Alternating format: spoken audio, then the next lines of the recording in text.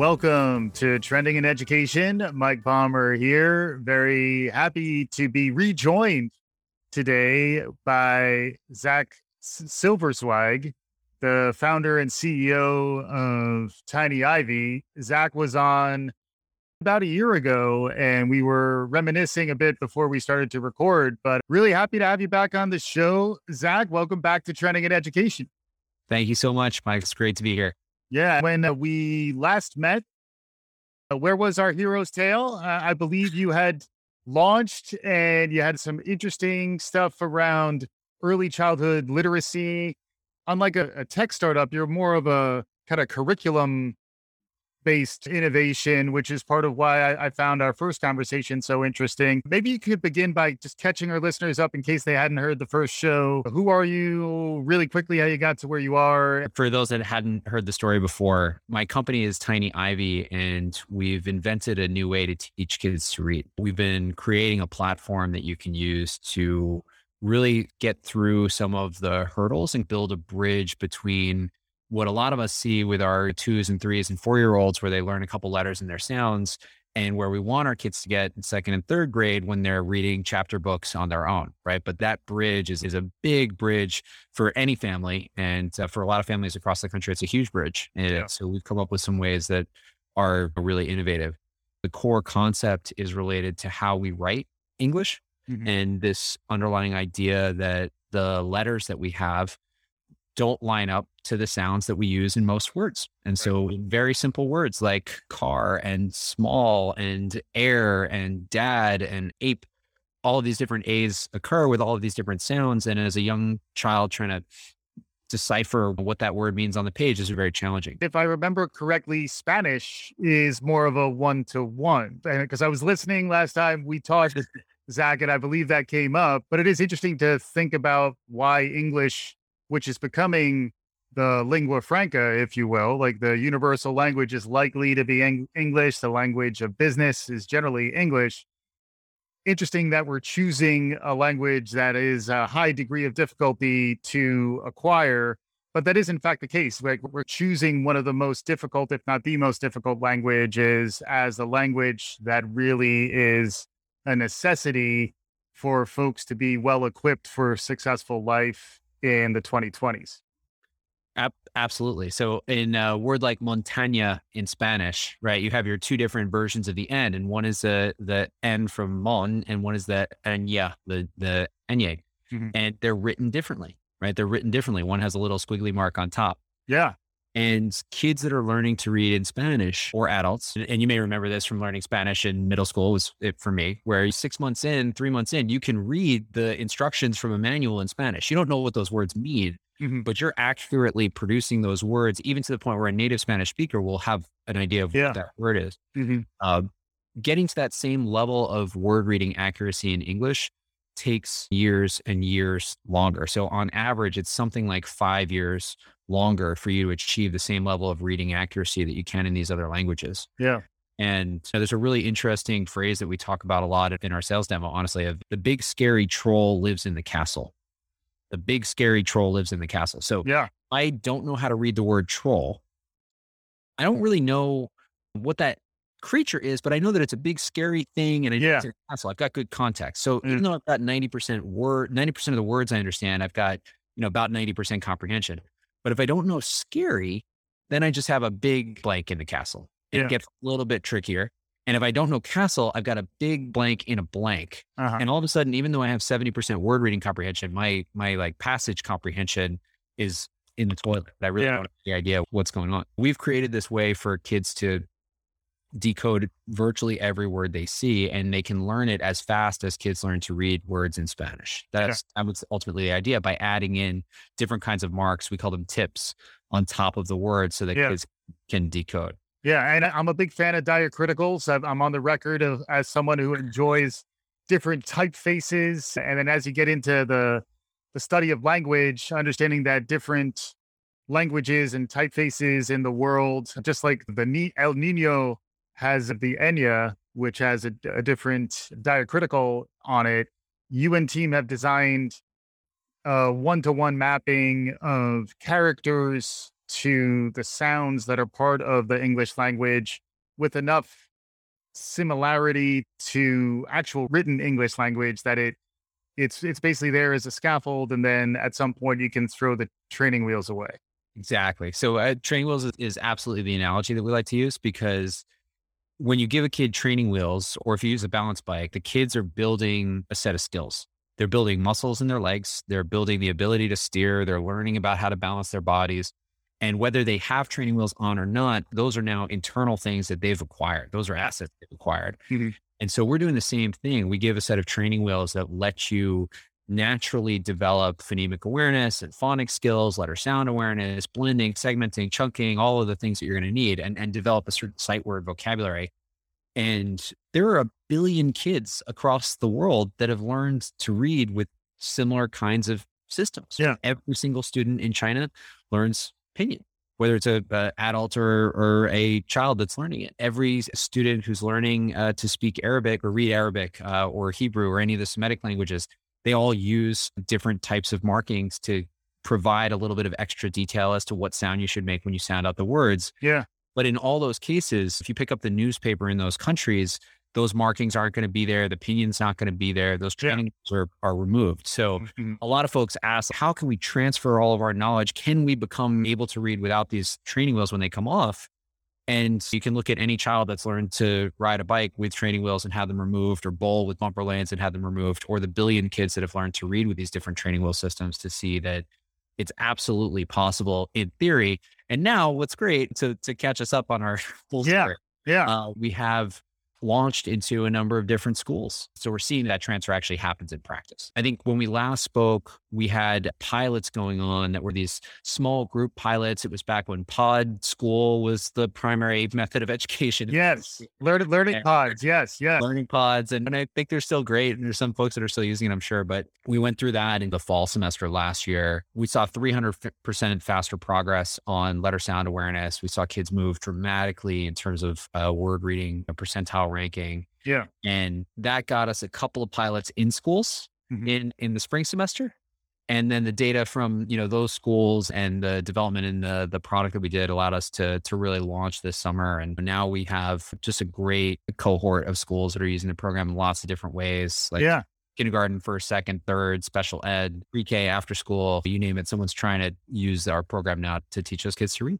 Yeah. Which is exciting. And it's why conceptually I really appreciate what you're doing, where it is a somewhat ambitious objective to try to shift at this fundamental level how language literacy education works at a very young age.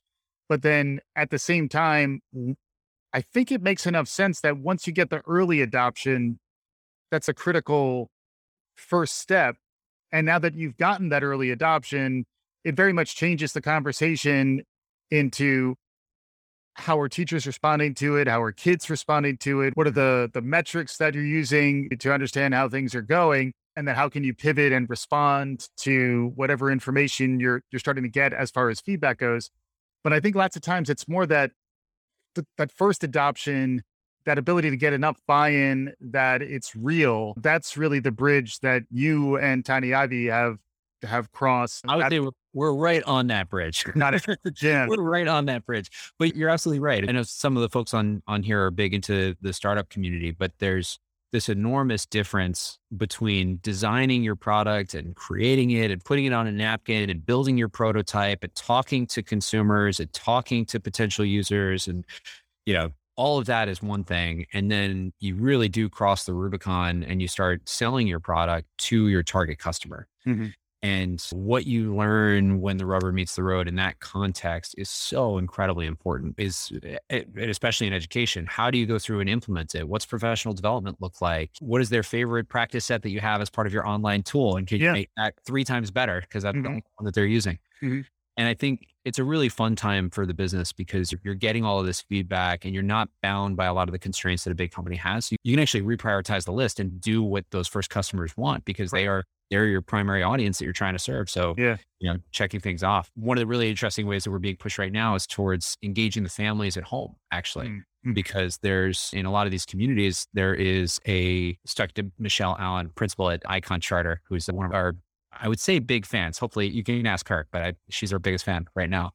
And she sees all of this potential energy in the community of parents, but it's just potential energy. It's not realized yet. There are parents that want to help their kids learn to read, but because of access, because of their, primary language at home might not be English. There are all these reasons that they haven't realized that potential yet. So we're, looking at different ways to engage family members and to bring the books that you're reading in school home and to create different ways to cross that digital divide and get everybody onto the same page. Yeah. Just to jump in real quick too, if folks haven't listened to the first episode, it's not like this all came up on a cocktail napkin one night. This is very deeply researched. There's a long history in terms of the curriculum and all the stuff that you're doing there. The research behind it is rock solid. It's the kind of research it's very fundamental. It's well cited. It's always in the back of the list of citations when you're looking at any paper that's been published.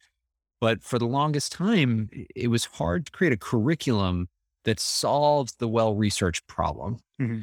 And it was hard to create a product that you could use in the schools to access that curriculum so that you could solve this well-researched problem. Everyone knows that it's faster to learn to read in Spanish than it is to read in English. There's no one that would dispute that you can't learn to do those things faster. And there's really clear research that says if you can read and understand words, you can do better in terms of reading and understand passage. Yeah. Right. Like that makes sense. And that big scary troll example walks you through how that works. But how do you transform a language to make English more like Spanish? And how do you give teachers a way where they can teach that easily? Yeah. How do you create enough content and curriculum and resources and books and worksheets and go through that whole process? And I was really lucky to connect with an amazing technical co-founder back in my last role. We worked together for 10 years building all sorts of different products. And so we've been able to use technology in really interesting and powerful ways to create this sort of very easy to use, very scalable solution to teach the platform. Yeah. Yeah. And that was where I wanted to go next. I want to make sure we touched on what it's been like working with teachers in this really mid-pandemic for the last year, trying to tune whatever you can and grow that it's this sort of alpha group into what's hopefully a growing community who's tapping into this stuff. It's got to have been fascinating on that front. And then I want to make sure we come back to the idea of the self-confidence and social emotional component, how important literacy is to identity and to those kinds of stories. But can you touch on some of the stories from the teacher's perspective, and then maybe down the road we can get back to how it feels good to ride a bicycle, and it also feels good to learn how to read. Yeah, those are great, and they're really connected. Again, I'll speak to Michelle again because we were at Liz, who is a teacher at Harlem Children's Zone. She's my partner on kind of the sales and outreach side. We go to Icon Charter every 2 weeks to see what's happening and to watch the program in action. And I will say, I've got 2 kids and I'm very proud of those little babies. This tiny Ivy is my third baby in a lot of ways. And watching you grow up is so wonderful. Walking into the school and seeing in every classroom, teachers teaching with this method, that we created it's been a really rewarding experience. I'd say the biggest learnings or the things that have surprised me the most maybe is how quickly the teachers are able to take their knowledge of how do I teach normally? How do I keep the classroom under good control? What are the tricks that I've learned that I like to use, and seamlessly work our tips and the method into that? Yeah. Right. Because we're a supplemental curriculum. We're not trying to replace a lot of times, like we're not going to teach the kids what a stanza is in a poem, but we're going to help them read the poem so that they can actually read the poem and enjoy the poem. And then the teacher's going to talk to them about stanzas and couplets and rhyme and different patterns. So it's just been so remarkable to watch these, very experienced teachers that have 7, 8 years, 10 years, 20 years in the classroom, and they see what we're doing. And they're like, oh, okay, that makes sense. And then within a week or two, it's ingrained into the process. And then just to kind of transition into it, because I think there's one particular boy that they've highlighted, and we took a little video of him recently. He was having trouble at school. He was frustrated when he got off the bus. He started off the day angry, and he has rapidly become one of the most excited and enthusiastic adopters of tips. Mm-hmm. All of our diacritics have a little symbol. So the sound, we make a little arrow that points up. So Yeah. remember, it's the sound. It's like a little hat. there's a little hat, or yeah, we actually say that the top hat for us is the formal thing. So we say the letter by its name. So if you're wearing your hat, you go by your full name. So you go by your letter A or letter O or letter E. But all of these things there's 11, 10 different motions that you do. And he's learned them so fast, you could honestly make a really good TikTok video out of it. So he'll just be like doing these different shapes in this like little dance. And you can hear it in the teacher's voice. And you can hear it in the stories that this has transformed this child's view of themselves as a student. They feel like they can be a good student. And I spent a lot of time thinking about the word fair when it comes to English, because you're reading a word and that first letter is an A. And it's not really fair that we ask the kids to sound it out, because it really could be almost any sound, almost any letter sound any vowel sound that you could make. That first A could almost be there. Mm-hmm. But with our system, it's very fair. It's very easy. It's like they see something, they say the sound, they know what to do with that. Yeah. And then that ties a lot to self-efficacy and competence to be a public speaker. That starts at a very early age. And if English isn't your first language, it's not what's spoken in your home, you might naturally start to be a little more shy in those contexts. And then you could imagine that be a gap widening kind of dynamic. And that was the part that I did find also somewhat inspirational about what you're doing, is that it's gap narrowing in some ways. It's certainly uplifting to the kids who might have fallen so far behind that it's hard to deliver this type of instruction. Yeah. And I think now, if anyone is a teacher in any capacity, if you're teaching in any classroom, at some level, this should resonate, where the gap that you see in the classroom now is larger than it's ever been before. There's communities that have gaps, but even within a given classroom, this is reading proficiency. Reading proficiency in particular. I imagine you'd see it anywhere, but you have your highs and your lows, your high performers and your lower performers in that particular class. Yeah. And in a lot of cases, the kids that had less access before in our schools, the schools we serve, primarily schools in the bottom 10% of income level across the country. So most of our schools are really facing very dire community situations, very challenged schools. We have a lot of schools on Native American reservations, or we serve immigrant communities. And with these kids, the group that had less access before often just fell off the map entirely.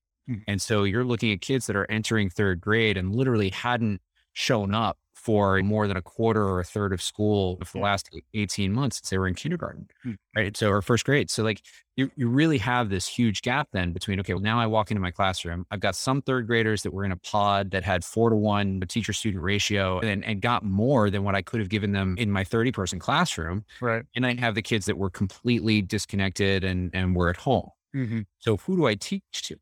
What's really important about our system is that it does allow everyone in the class to make progress at their own pace. Mm-hmm. And even if you're at the very bottom of the class, 6 weeks in, you still can decode words.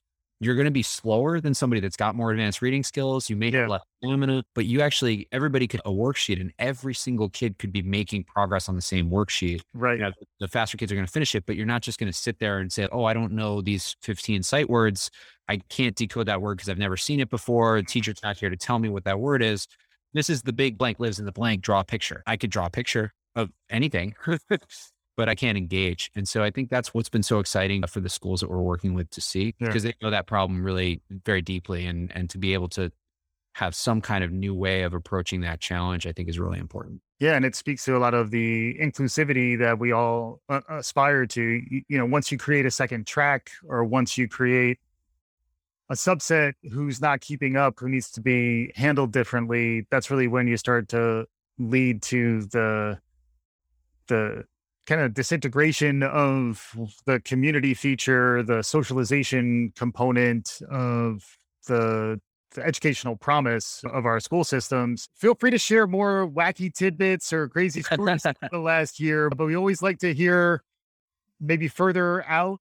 What do you see on the horizon? This is the peering into your crystal ball phase of the conversation. Zach, where do you see stuff heading in terms of Tiny Ivy? And then maybe taking a step back, anything else that you see emerging or on the horizon that's capturing your attention these days?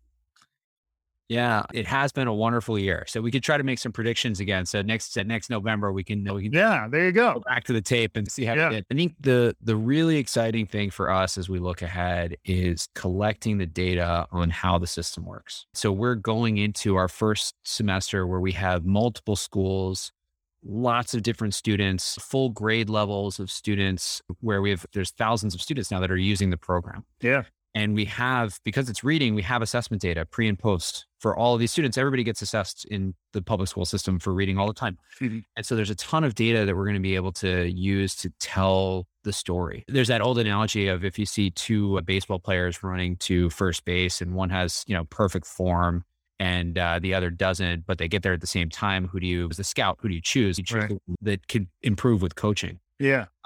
We were talking a little bit about Clayton Christensen and the S curves and Innovator's Dilemma. So if anybody's familiar with that, I could go into a whole spiel on it. But I think what's so interesting is that whether you teach with a phonics-based curriculum or whole language curriculum or somewhere in between, what you're using in your classroom has been refined over at least 20 years by thousands of people who have done thousands of research studies. All of those products have been like really dialed in to be as good as they could possibly be in their category. And there's a large argument that has raged for a long time over what method is better, but all of them are the best in class. And then you have our system, we're a couple years old. We have a small team that's been developing it. We have a small number of teachers that have been working on it. We're still at the very beginning of the product development life cycle. And the idea that we're already seeing gains in the students that are better than what you see with these traditional programs, Mhm. and that we're seeing that from a teacher's perspective, it's easier, Mhm. right? Both of those two things, that to me is what has us so excited. Because if over the next year we make the same kind of product leaps that we made, when I talked to you last year, I think we had like a box of flashcards. Now we have a full blown app that does a lot of different things. By next summer, it'll really be amazing. And I think that the potential there is really awesome. So our hope is that come, January, February, we have a white paper that we release that goes through the first semester of performance results. And then I think from there, the sky's the limit for where it could go. Because we were talking before, like just analogizing this to an electric car. This could be a new platform. And then when you start to measure over a longer time horizon, it could be a major shift that really does unlock some potential. The one trend and one research finding that's cited regularly on this show by many different guests is reading proficiency at the third grade, where if you can be at proficiency by that point, your prospects for the rest of your life are significantly better than if you're not. From everything you're saying, it sounds like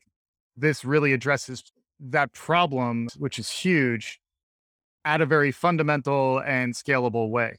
Yeah, that's the plan. That's what we're seeing happen. I love the electric car analogy because a couple different reasons that I think like Tesla's stock is a That's a good reason. shows, right? That's where it could go. Yeah. But it's also interesting. I think if you had taken the very first Tesla, right, in that first year or two that a Tesla had been made, and you couldn't really drive it very many places because there weren't charging stations. You had to only drive it to and from your home, and it had to only go 15 or 20 miles because you had to get back to the battery before it died, and then you had Right. to back. And when you think about product development, like you can look at us as being at that early stage. But imagine if the first version of the Tesla went farther than the gas powered vehicle. And that's what's happening. I think the same way that EVs can really be an essential part of our solution to a very important climate challenge. I think if we can harness energy and harness our focus on that literacy challenge, that K-3 literacy challenge, it's the most valuable investment that we can make as society, because every problem that we have now and all the problems that we all know we're going to have 15 and 20 years from now, because it feels like there's a long growing list of those problems too, a smarter, more educated group of people is going to be able to address those better. Zach Silverzweig is his name. His company is Tiny Ivy. Wonderful having Zach back on the show. Zach, as we conclude here, I always like to get something else that is capturing folks' attention. What's something else that's out there nowadays, a little further afield, that's capturing your imagination as we are about to wrap up? So in terms of things that I'm thinking about, I'm thinking a lot about the media experience for my kids. That actually for me has been the most top of mind challenge. And I don't think it's a solved problem right now. I feel like there's this conflict between these amazing, high quality, wonderful videos that teach in a way that's super engaging Hmm. and mindless, horrible, like retail embedded, like these videos where they're just playing with toys. They like open up a new toy and they play with it for half an hour with like a dad who's more engaged than I can be. And I don't know, my son is 5 and I don't know how to navigate that as a parent. Excellent. I had to snap clap as a parent of a soon to be 3-year-old. I already understand what you're talking about. And then concluding thoughts, if folks enjoyed the conversation, but they're trying to walk away from this episode thinking that last thing Zach was saying, that was pretty good. How can you pull this whole conversation together for our listeners so that they understand what's going on? Any finishing thoughts, finishing move, Mortal Kombat, take it away, Zach. I would just say that it feels like there's pretty big consensus. If you asked if we could have a silver bullet that would solve one problem in schools, what would it be? And the idea that's reading and how kids learn to read and really making, big inroads on that challenge. I think you'd find a majority of folks that would lean in that direction. And at the same time, we know what's possible from all the existing ways that we've tried before. We know what's possible. Before the pandemic, 1 in 3 kids was learning to read on grade level. That was before the pandemic. And while there's a lot more funding now, and that's great, and hopefully there's a lot of good programs, and for lack of resources, I'm sure there's a lot of kids that's going to pull up out of the challenge. But we see that kids have fallen. Some districts we're looking at 5 years of performance has been lost over the pandemic. Yeah. And, I think the real hope, and I guess that's what I'm offering. I'm just offering hope. Yeah. But I don't have proof yet. I told you in December and January, we should have proof, but for right now it's hope. But there's this idea that if you try something that's very different, that's grounded in smart ways of thinking, you can expect a different result. And I would just challenge folks that are currently sitting in a district looking at 1 in 3 kids or 1 in 5 kids that are reading on grade level. Is there anything you could try to change that 20% of kids reading on grade level to 80%? Right. And I really believe in Liz and Teresa and Marcin and Mukesh and Mary and Becky. Like, we're all working here every day because we think that even at 20% district can get to 80%. And I think we're the only 7 people in the world that think that right now. Happy to field a call and share our model with anybody that's interested in learning more. Awesome. Zach Silverzweig, founder and CEO of Tiny Ivy. Thanks again for joining. For our listeners, thanks as always for listening. Subscribe, tell a friend. We'll be back again soon. This is Trending in Education.